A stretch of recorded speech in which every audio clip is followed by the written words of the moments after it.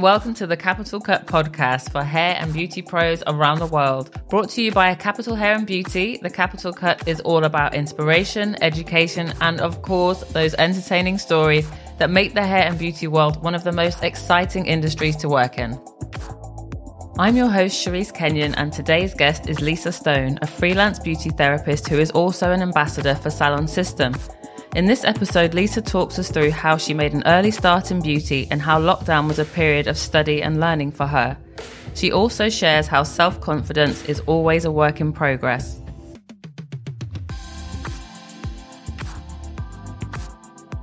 Yeah, you are definitely the go-to person I always think of when it's time to talk about Salon System. But today, just this once, instead of talking about Salon System, I would love to know more about you. You're definitely someone, with 27 years experience. You definitely seem to know all the ins and outs. So first of all, I'd love to know, when did you get your first inkling that you really wanted to work in the world of beauty?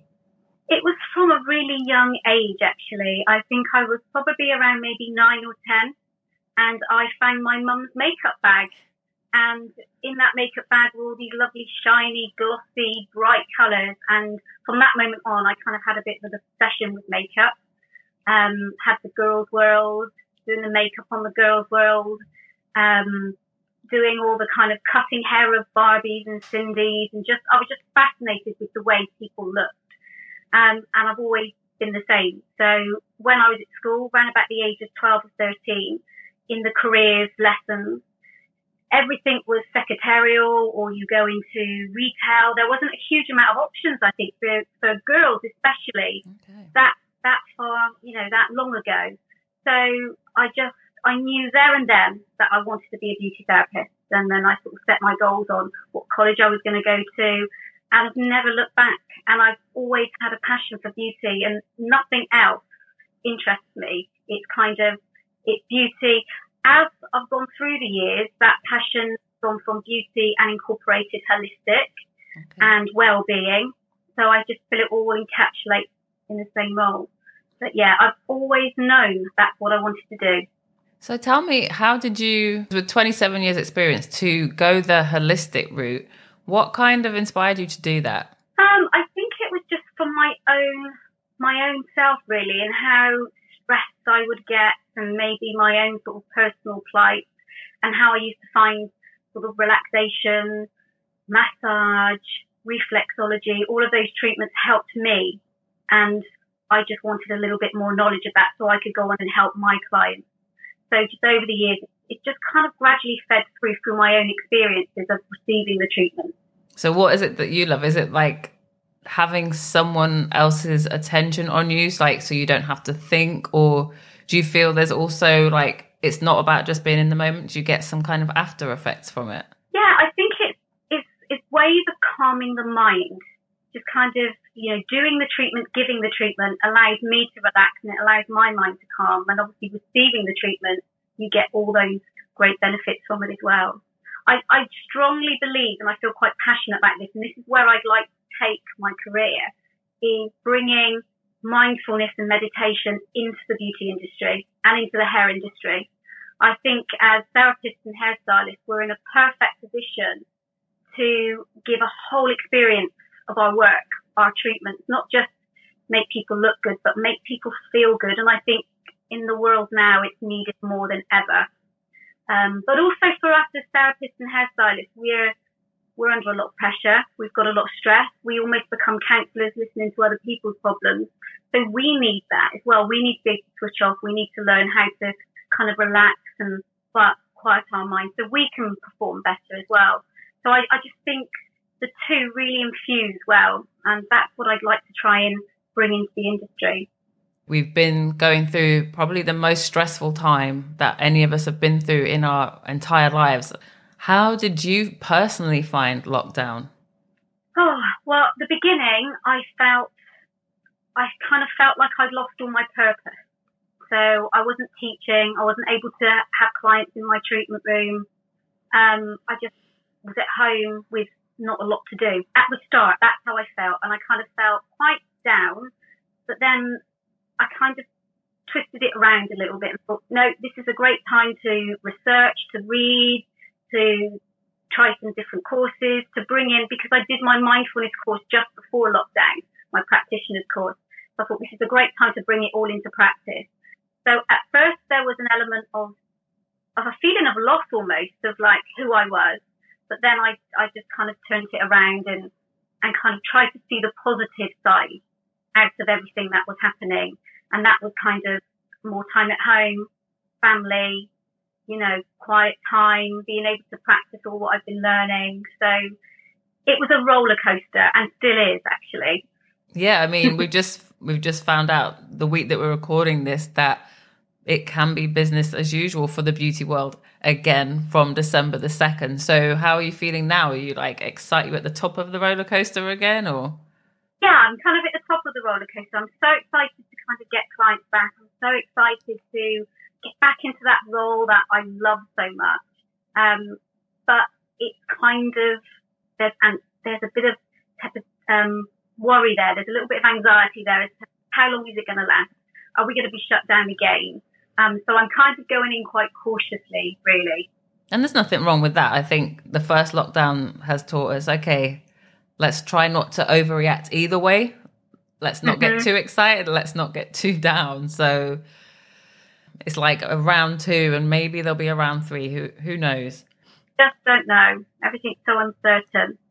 But just to go back to the mindfulness aspect, what I really liked is when you look at a beauty therapist or a hairdresser, you just tend to think they just do their job. But yet you mentioned that as well as when someone books in for you, they get that feeling of relaxation or focusing the mind. And you mentioned that as a therapist, you get that same feeling. And I don't think that's something we talk about very often. I've been for facials and sometimes I'm like, I wonder what they're thinking. I wonder if they're thinking about what they're going to have for dinner, or are they thinking about me? Like, can you explain the importance of mindfulness for practitioners like yourself? Absolutely. I think it's really important to focus on your clients, who you're working on. Try and connect to them. Try and connect to their energy so they get a whole better experience from you, because clients can sense if you're distracted. They can definitely sense if you're not in the room with them, if your mind's somewhere else. Actually, it's a great form of meditation to do a massage on someone, or if you're doing a facial on someone, extremely therapeutic. So I think it's really important to tune in to what you're doing. It's almost like a flow state. You're kind of in that zone. You're focusing on that one task rather than thinking of the next client you've got in or the client that you've got in after that. So I think it's really important to kind of just tune in to the present moment, what you're doing there and then. And your client's only going to reap the benefits of that as well as yourself. So let's talk about challenges in your life. When I've asked other people this question, lockdown does come up a lot, but I just wanted to know, in your 27 years, what's been the biggest challenge throughout that time? I think for me, my biggest challenge has been confidence and self-esteem. So a lot of people are quite surprised. They think that I am actually quite a confident person, and I am in many areas, but I am full of self-doubt. I'm constantly questioning, am I good enough? Should I be doing this? What are people thinking? And that's been a big challenge for me to overcome, because I feel that it has potentially held me back, or as holding me back from certain branches of my career. So it's one of my nemesis. It's something that I've got to really try to work over. So it has been a big challenge, and it still is, but I'm working on it. I appreciate you sharing that, because again, I would not have imagined that. And it's very easy to judge someone on face value, meeting you at an event, hair's done, makeup's done, you're there to do a job for that evening or whatever, you're representing a brand. So I would not have guessed, but it's easy to see why, because a lot of us are affected by it. Do you think, where does it come from for you? Has it always been in the background, or was it once you entered your professional life? I think it's always been in the background. I think it's just who I am. I think there's that perfectionist inside of you, and the biggest thing you've got to accept is there's no such thing as perfection. So as well as you're trying to keep reaching for that perfect look, that perfect goal, that perfect job, it's never there. So it's kind of just making sure that you're not being too hard on yourself, and keep checking in and actually think, hang on a minute, look where I've come from, look what I've done, look what I've achieved. You're doing pretty damn good. And don't listen to that little devil in your head that's telling you you can't do it, or you're not good enough, or somebody's better than you. Because I think we all have those doubts. We all have those feelings. But some of us listen to them more than others. So that's been my biggest challenge, is not listening to that little voice in my head that tells me I'm not good enough to do something. As we mentioned at the beginning of the conversation, you are like despite having your own business, you're also like the go-to woman when it comes to salon system. So I just wondered if you could talk me through any of your favorite lash or brow trends right now. Oh, yes, I certainly can.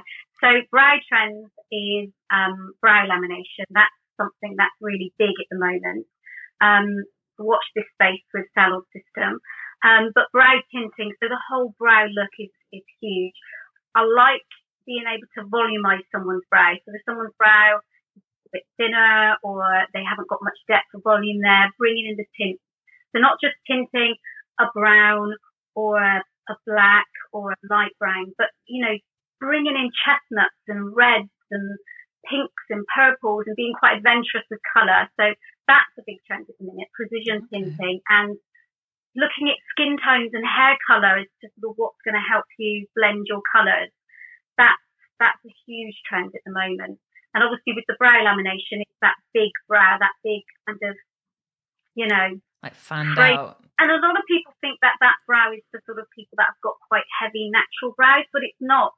I've been working on some clients whose brows are quite thin, and actually once you laminate them and you brush them upwards, and they say that it actually gives them a whole new depth, it gives them a whole new volume. So brow lamination is definitely something that's really popular at the moment, and a trend that I'm loving.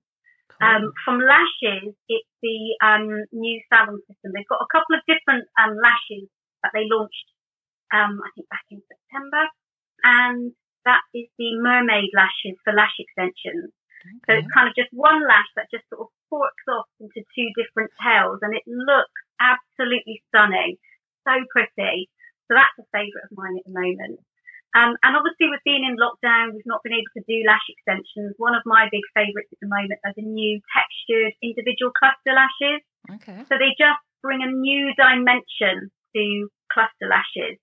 Much more exciting, a little bit more adventurous, a lot more texturized, lots of wispiness going on there, which is really on trend at the moment.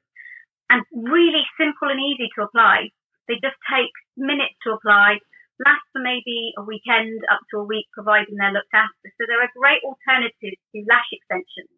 And actually, if a client practices them, they can actually be applied themselves. They're great for sort of Zoom calls or Zoom parties, which are happening a lot over at the moment, if you want to look a little bit glamorous for all your Zoom colleagues and friends. What would your advice be for people that are potentially, like you, a little bit nervous about next week? I would just say go with the flow. Just take each day as it comes. Plan, definitely, you need to plan. And just plan for maybe the business closing again. So connection is really important. This has been one of the things that has been quite useful over lockdown, is coming out of your comfort zones and doing videos and staying connected with your clients. That's really important. And I think that needs to stay. I think you need to stay connected to your client, both in the salon and outside of the salon.